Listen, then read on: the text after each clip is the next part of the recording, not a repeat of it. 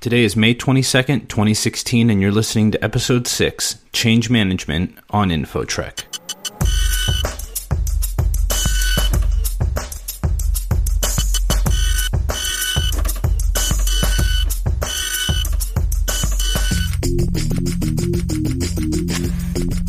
Hey guys, welcome back to the show.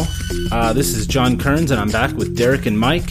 And we're going to go back around the table and reintroduce ourselves. We haven't done that in a while. And Derek, why don't you go ahead and get started with that? Sure. My name is Derek Pocoroba, currently the Director of Enterprise Networks for Avar in SoCal.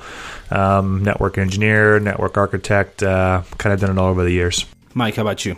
Hey everybody, I'm Mike Aussie. I am an engineering manager by day and formerly a software developer and collaboration engineer for a long, long time. So I still play a little bit in the technology, even though management's my thing day to day. And I'm John Kearns. I'm a systems engineer at the same company and work with these guys all the time. I am in the post-sales world, while they're more in the management and more in the pre-sales world than I am. So let's jump in the news for today. Amazon back in the news, releasing a new service called Application Discovery Service, and it looks like it's been set up to help customers move their workloads into the cloud faster by doing some analysis on applications that they're running and links and dependencies of those applications so that you can make sure you don't move some piece of your system up into the cloud without moving its counterparts that are running on other units. Mike, what do you think? Do you think this is going to help Amazon get more workloads up in their cloud from on-prem stuff? I definitely do. You know, it's interesting that they're releasing this right now. I think for a lot of organizations that kind of work with, data center changes or moves like we do, we hear this as being one of the biggest challenges for customers, really understanding where their workload should live and what it's going to take to transition a given workload. Because a lot of times, especially in this legacy space that Amazon's kind of targeting at this point, there's a lot of just unknowns, right? Either a vendor that they've been using for years put this in and has done so many different things to it to make it work and integrate with other systems, which is one of the things that the article on Information Week highlights. So all these interdependencies that go on. And it's actually something, that's very, sort of hot button for anybody who's in consulting right now, is really being able to offer some value beyond just the infrastructure and saying, yes, we can put your workload here as long as you tell us what your workload needs. It's really about understanding what that workload requires so that we can build out the infrastructure and other things, whether that's going, in their data center or into a public cloud for consumption after the workload moves. Yeah, I remember a few episodes ago we were reviewing some companies that were writing software to help you, seamlessly move workloads up into the cloud by, sort of doing like a layer 2 bridge and being able to move whole VMs up there at a time. And it's kind of a quicker but really dirtier way to do it than actually moving your raw applications up there. But I think this will definitely help people do it the right way. Derek, what do you think? Yeah, I think it's really critical that, these larger cloud players, like I know Microsoft has their own kind of version of this that works similarly where, agent-based, it kind of discovers the apps, it understands what it's doing, because I can't tell you how many times or customers I've been in where I ask them, what their applications do, and they give you this look of like you're crazy, they have no clue, and then, us as like network guys, you're busting out the packet captures or like NetFlow data to try to help them understand it, and this is going to be very key from a consulting perspective, like Mike hinted to earlier.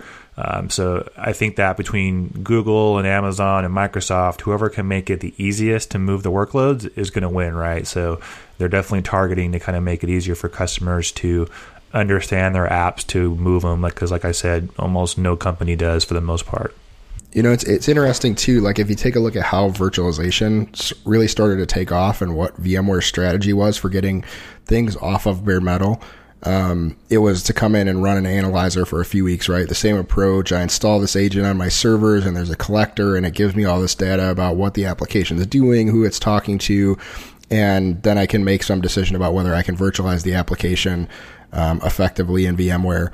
And without that analyzer tool, many of these workloads would probably still be on bare metal servers in in somebody's data center today. So it's not surprising that everybody's kind of taking the same approach.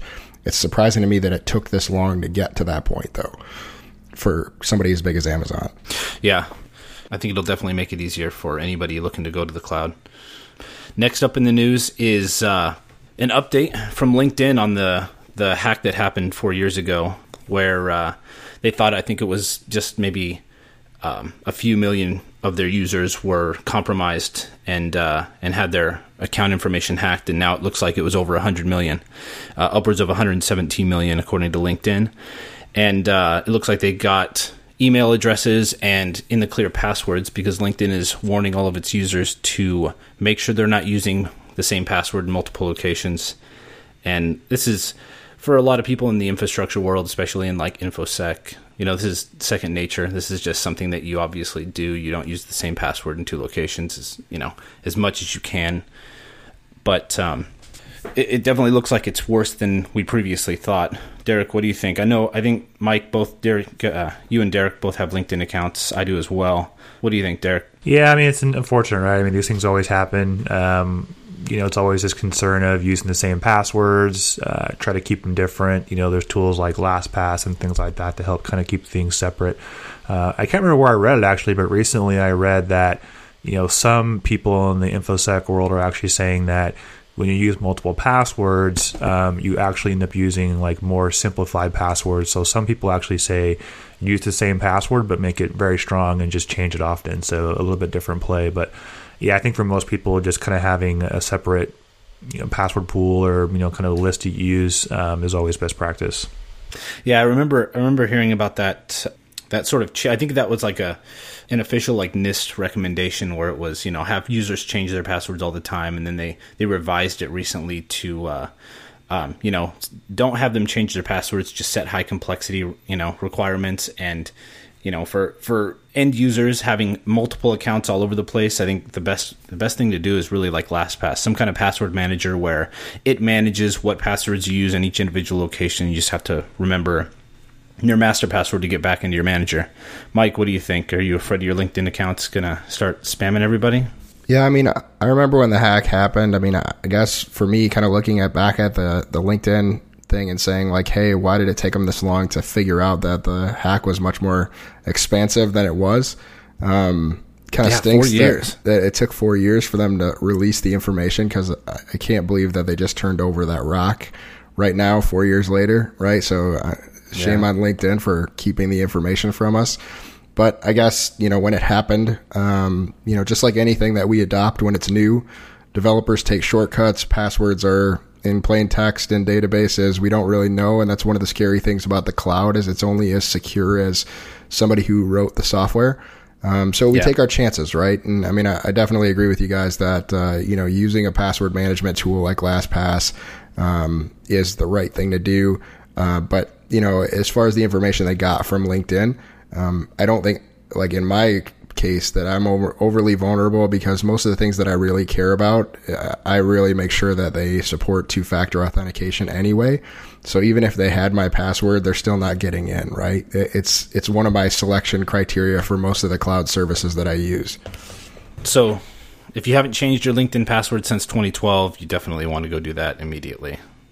Next up on the news list here, Gartner, who we all know and love, came out recently and said that server virtualization, as we all commonly know it, is no longer a growing business. They called it mature, meaning that it's essentially a dying business. It's over the hill. For the first time ever, VMware licensing has been reported down last quarter, down 1%.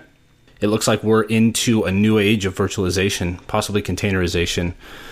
Derek, what do you think? Yeah, it's always interesting with Gartner, right? It's like, mature, dying, however you want to look at it. Is it shrinking? Yeah, maybe. Is it going to stay flat for a while? Probably, right? Because, are people building out massive on-prem data centers? Not as much as they used to. It's more of a hybrid model, looking at cloud adoption, things like that. So, I can see where the cost of maintenance and licensing is kind of playing a factor. But I would say for most of our customers now, they're pretty much heavily virtualized, or as virtualized as they're going to get.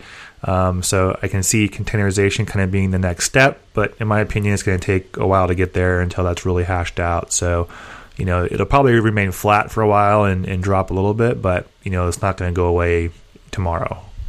Yeah, I think it's saturation, right? We've been hearing recently that the market is saturated with, at least for VMware, everybody who is going to get VMware pretty much already has it, and nobody's really in the process of virtualizing physical servers anymore. So nobody's really growing their virtualization systems unless their actual, their company itself is growing. But Mike, what do you think? What do you think of the news Gartner released down, and do you think that we're in a new age of virtualization here? Yeah, I think a couple of things are interesting about Gartner's article, right? One is that if you kind of read between the lines, and if you look at the InfoWeek article about the Gartner publication, wow, that's a neat word I just invented. Yeah, we'll put that one down. Yeah.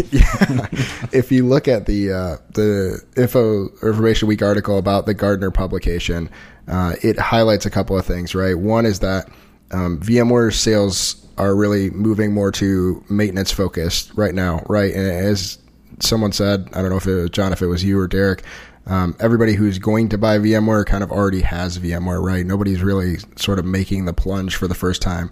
But the other interesting thing is that they're really the only indicator for the market from a commercial standpoint, right? Is that Microsoft doesn't segment its virtualization sales because really those are features of the addition of Microsoft Server that you buy, getting that Hyper-V product set or feature set. So there's not really another player who is in that sort of upper right quadrant of of Gartner's studies to say like this is really trending, the market's trending the way that VMware is trending, because VMware is the only one who's really able to provide data around growth.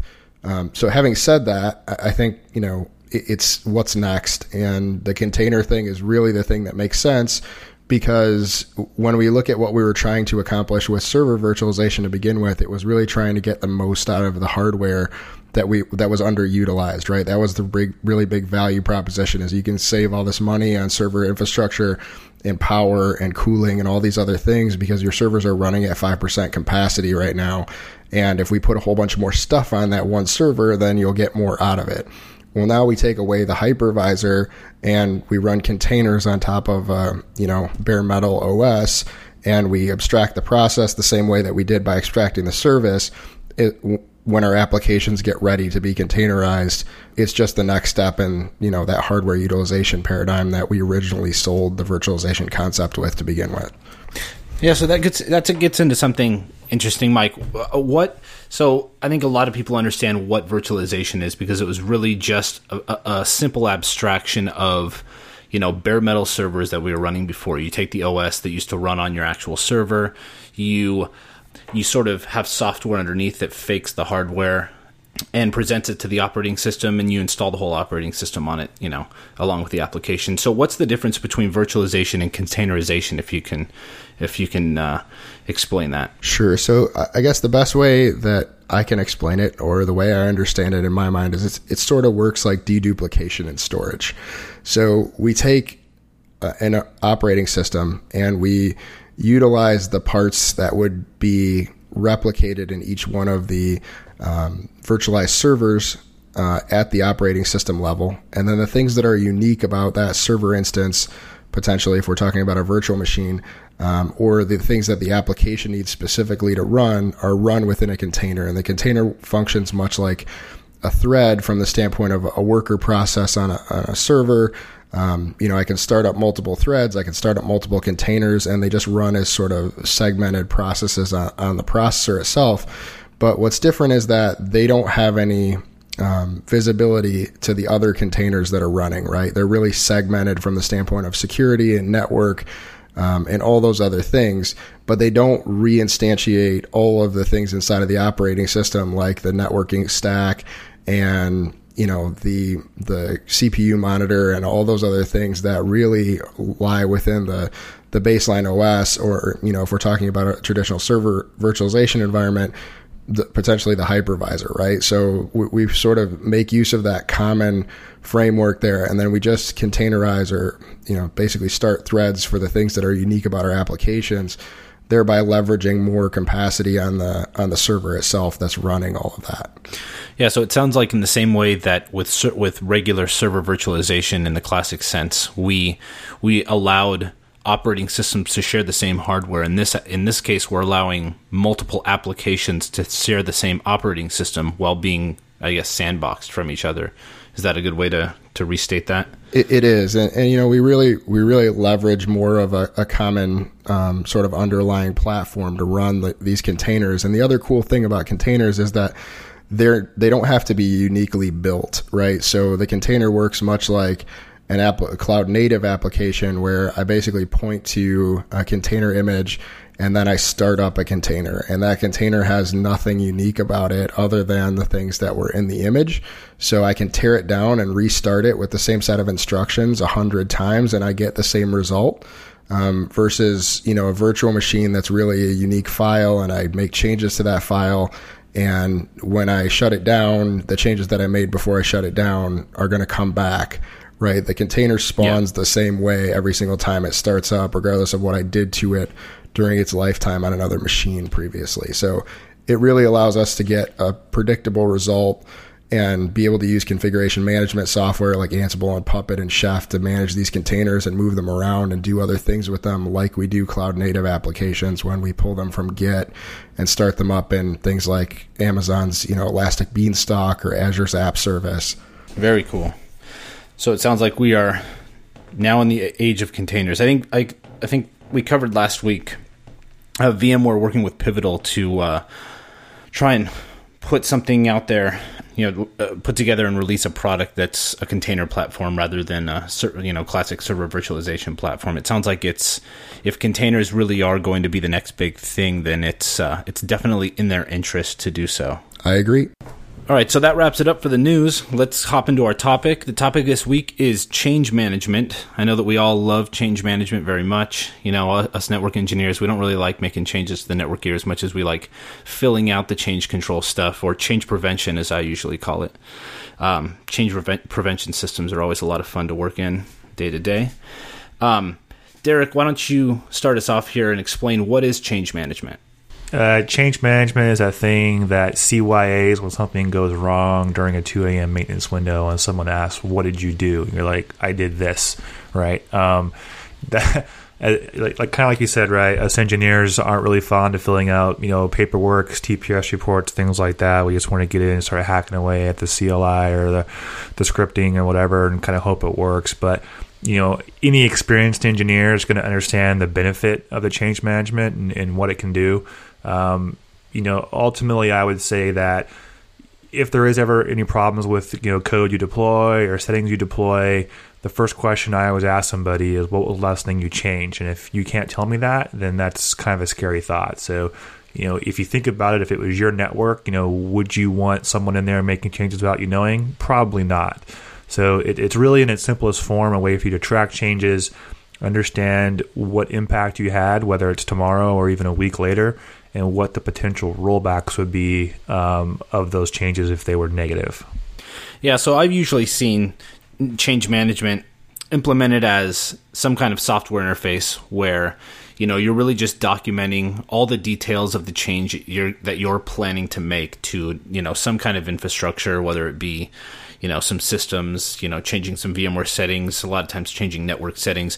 Right, if you're doing this in some kind of CLI, sort of scripting it out in that change management, laying it out that way, and then publishing it where your technical peers can review it, right? And managers who don't understand anything about what you're doing typically, they'll get in and approve it as well, and they'll usually require you to explain if it's going to cause any expected downtime or if there's a risk of some kind of downtime or something like that. But there's also change management in the software world. And Mike, why don't you get into that? What do you typically see infrastructure change management versus software change management used? Yeah, so I guess, the concept is one and the same. I mean, regardless of what we're changing, whether it's infrastructure or it's software, I think there's a couple of goals, right? So it's one is you have to think through what you're going to do before you do it. Make sure that it doesn't break anything. So you got to prove how it is that your change is not going to adversely affect whatever's in production right now. And then the last aspect, I like an analogy that a customer gave me a long time ago when I used to work in the southern part of the country. They said it makes the cowboys keep their guns in the holsters until the shootout.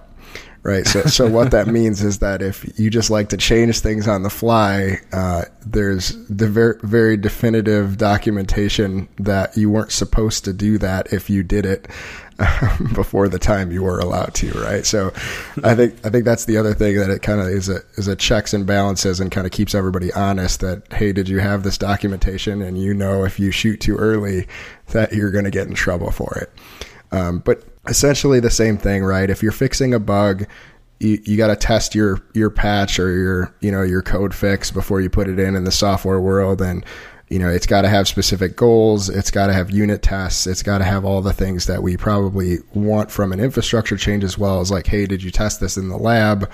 What was the result after you tested it? Did you do regression testing for these other features that are key to, the network functioning? And, are you able to roll it back if you need to? And somebody else gets a second set of eyes on it, which is the other thing I think is important in the change management world, is like, it's not just one person reviewing a change. So sometimes the best of us are busy and we don't always think things through 100% because we're just focused on accomplishing one task. And, there may be an ancillary byproduct that we produce as a result of whatever we're trying to do.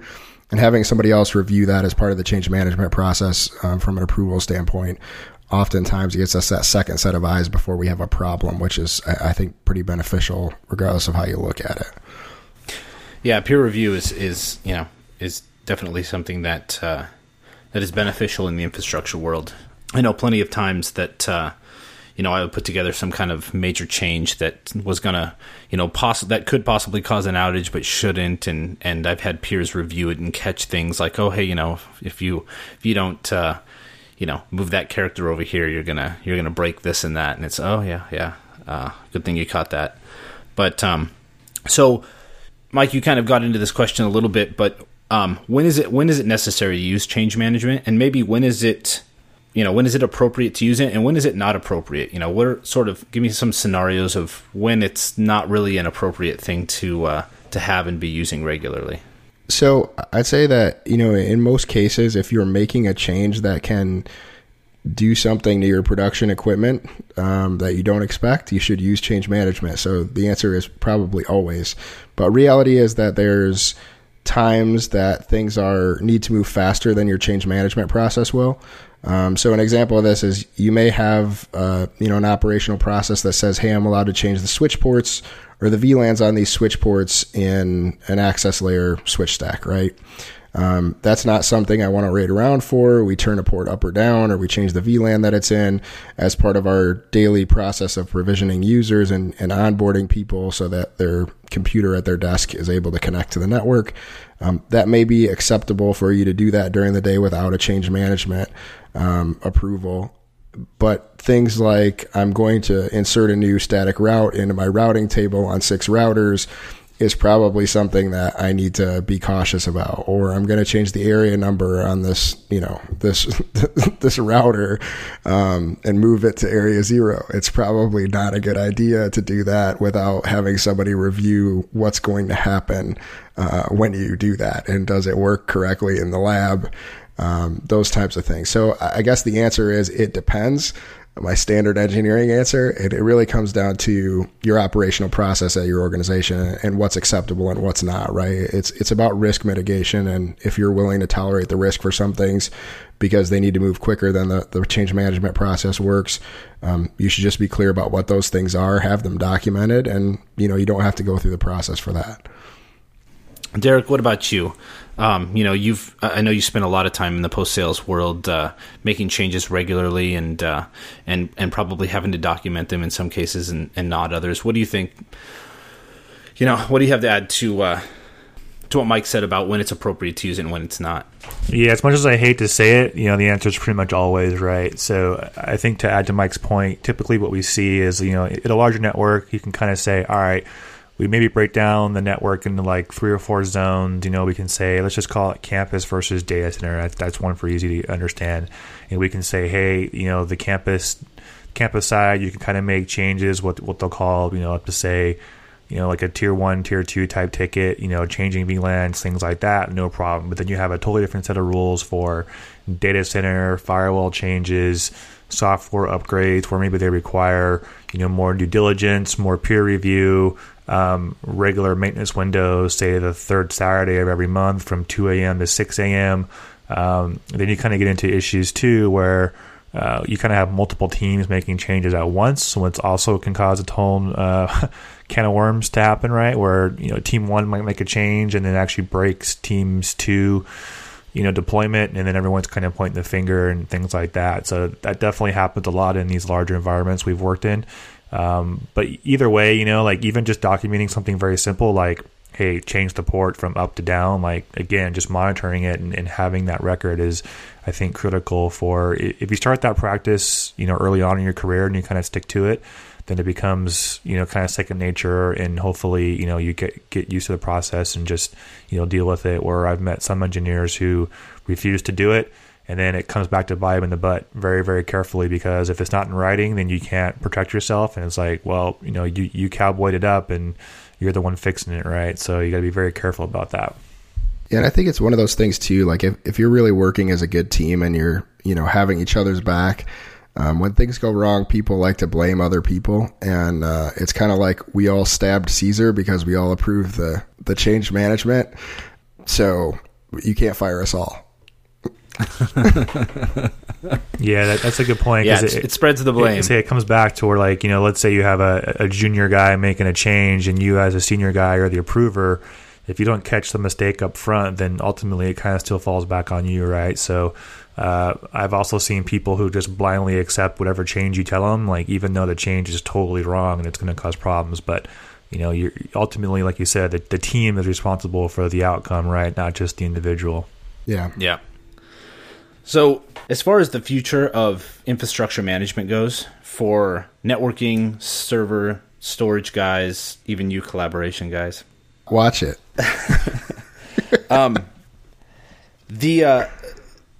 So in the past, ITIL has really been like the leading practice of infrastructure, engineers and managers of those engineers, as far as a practice of, approving a change, designating a specific change window that is, outside of business hours and or if you're a 24-hour shop, sort of in the lightest hours of the week or something like that. But it would always end up being, the time where 20 different changes would get poured into that one little window. And if something broke, it was, sort of confusing which, who actually broke the infrastructure if you have a whole bunch of people making changes all at the same time, because it's, a 2 or 3 hour window of the week.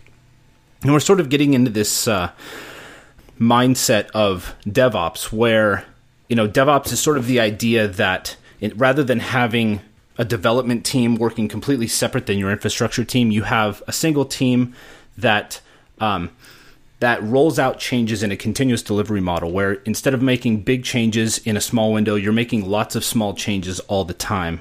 And change management has really been, up until this point, more around the ITIL model, where you're, entering all of these different changes in, and then during some certain window, either at the end of the day or at the end of the week, pushing all of these out.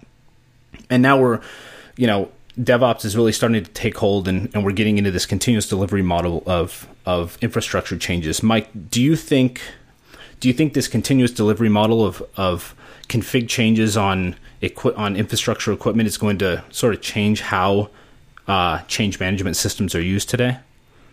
I think it will. And I think if you look at the point of change management historically as it's existed, it's really to get documentation and agreement that something's ready to move into production, right?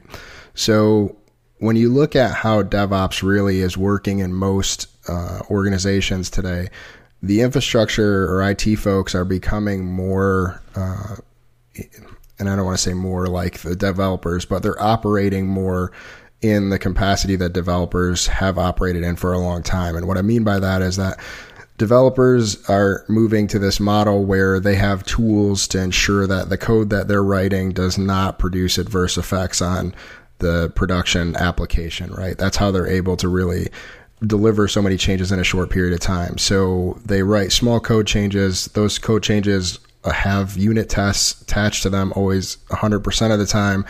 And they have a very logged, detailed output of what worked and when it was tested and where it was tested. And then when the change is pushed, it's easy to roll back because there's, a clear delineation between what existed before and what existed after. If we look at how IT's operating in that DevOps model, we're starting to use things like configuration management again, which is key. It's just like the continuous delivery server for development environments like Jenkins or whatever you may be using, Bamboo, whatever. So it really takes the changes that you anticipate, and those things are really small, group additions to servers to start services up or start additional containers from images that already exist. And I have this URL or this image that I'm starting up a container for, and I'm adding this server to this role or this group. And I have a very clear log of when that change occurred, what it was supposed to do, and what occurred afterwards. So it's easy to roll back. So I operate in that same model where I use the tool to really implement the changes.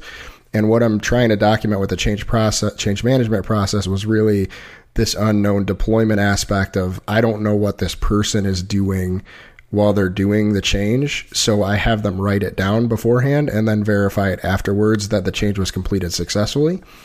And really the machine is doing that, or the application or the tool is doing that for us now. So we have that clear line of visibility to what occurred both on the infrastructure side and on the software side when both of us are operating in a true DevOps model. Derek, what do you think?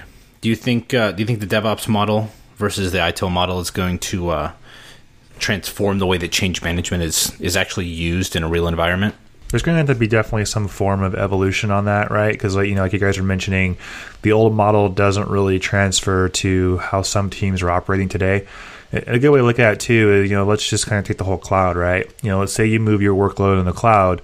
Well, now you're up to your cloud provider's change management, right? And what's their process? Are they doing the DevOps, right? Or do they have monthly patch windows, things like that? So I think, as you kind of change your partnerships and your providers, you might have to adjust how you handle internal IT processes as well. So it'll definitely be an interesting kind of ongoing evolution.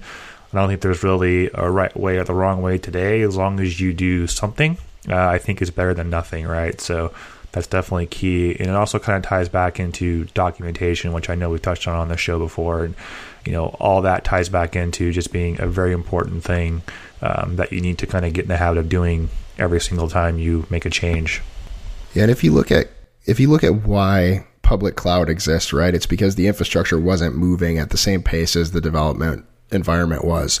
So really, to be able to deliver infrastructure services internally, as we have as an operation group historically in IT, we're going to have to move quicker. And that means that we can't slow down and wait for traditional change management processes to occur. So we have to put those tools in place to allow us to move at the speed of public cloud and ultimately the speed that developers are moving at to sort of meet the demand of the business. So I think there's no question it's going to change. And, you hear, not to use buzzwords, but it's, people are talking about bimodal IT, and it's an evolution that's happening, and there's a delineation that's occurring between people who are managing legacy applications and following old paradigms around change management and application deployment, and folks that are writing cloud native and containerized applications that can be deployed and, and supported in this DevOps model. So it's already occurring to an extent. I think it's going to take a long time before we get fully on that model, but it's moving that way already. Yeah, that's a good point about the reason that we're moving to cloud.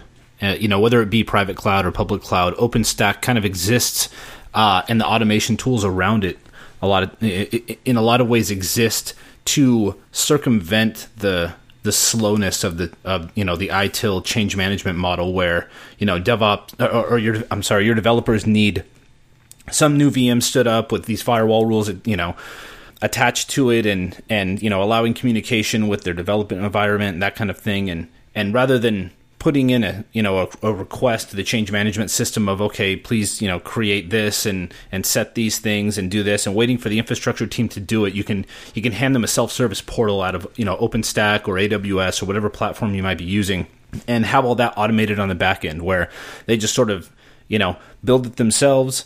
It's all scripting in the background. It automates, these firewall rules go in, the VMs get built, all of this stuff gets handed back down to them in an automated fashion that they can do reliably, whenever they want, and have it stood up quickly and not have to wait, till the change management window at the end of the week to actually get their their small development VM built for some experiment that they're running or something like that. So that's a good point, Mike. I hadn't thought of it that way.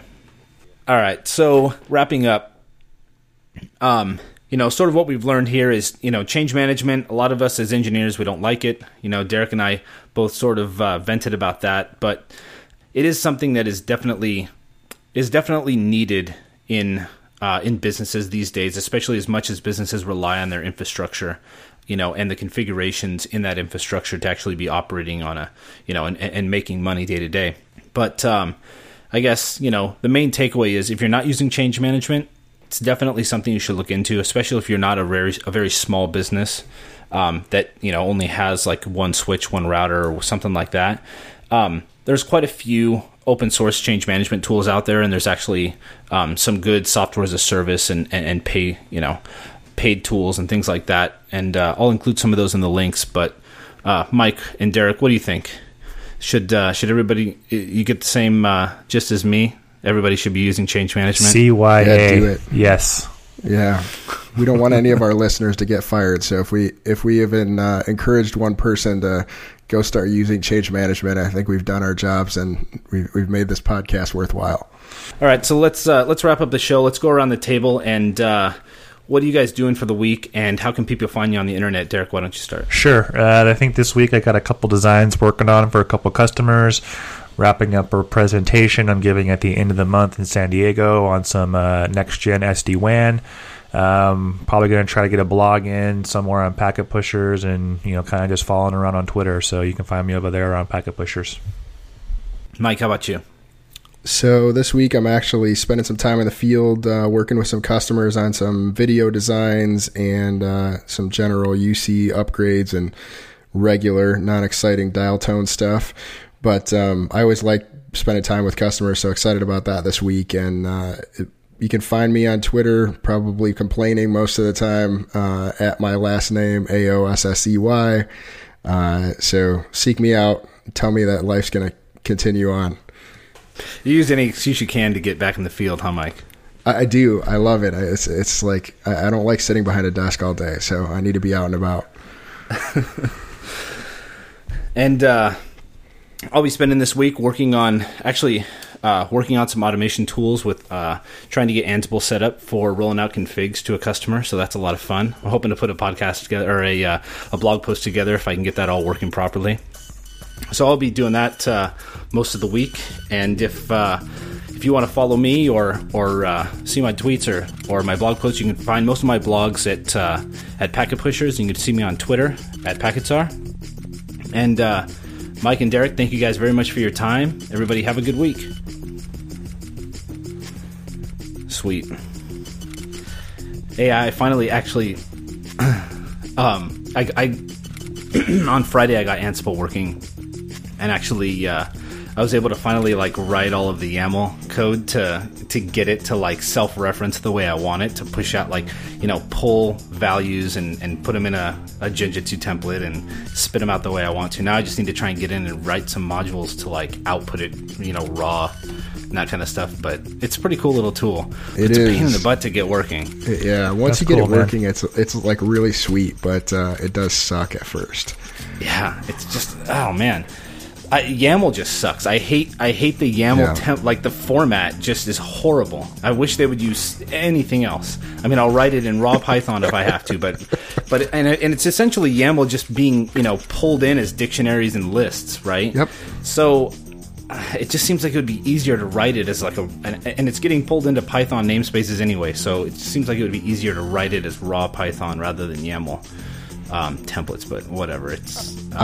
I really believe that someone developed that standard just so that networking people wouldn't go, oh, I can't write Python, I can never do that. So like I have this config file that's basically like this ridiculous like white space driven standard of how I put information into a file. Like you could have just gone with INI or any other thing out there, right? Like, Gosh.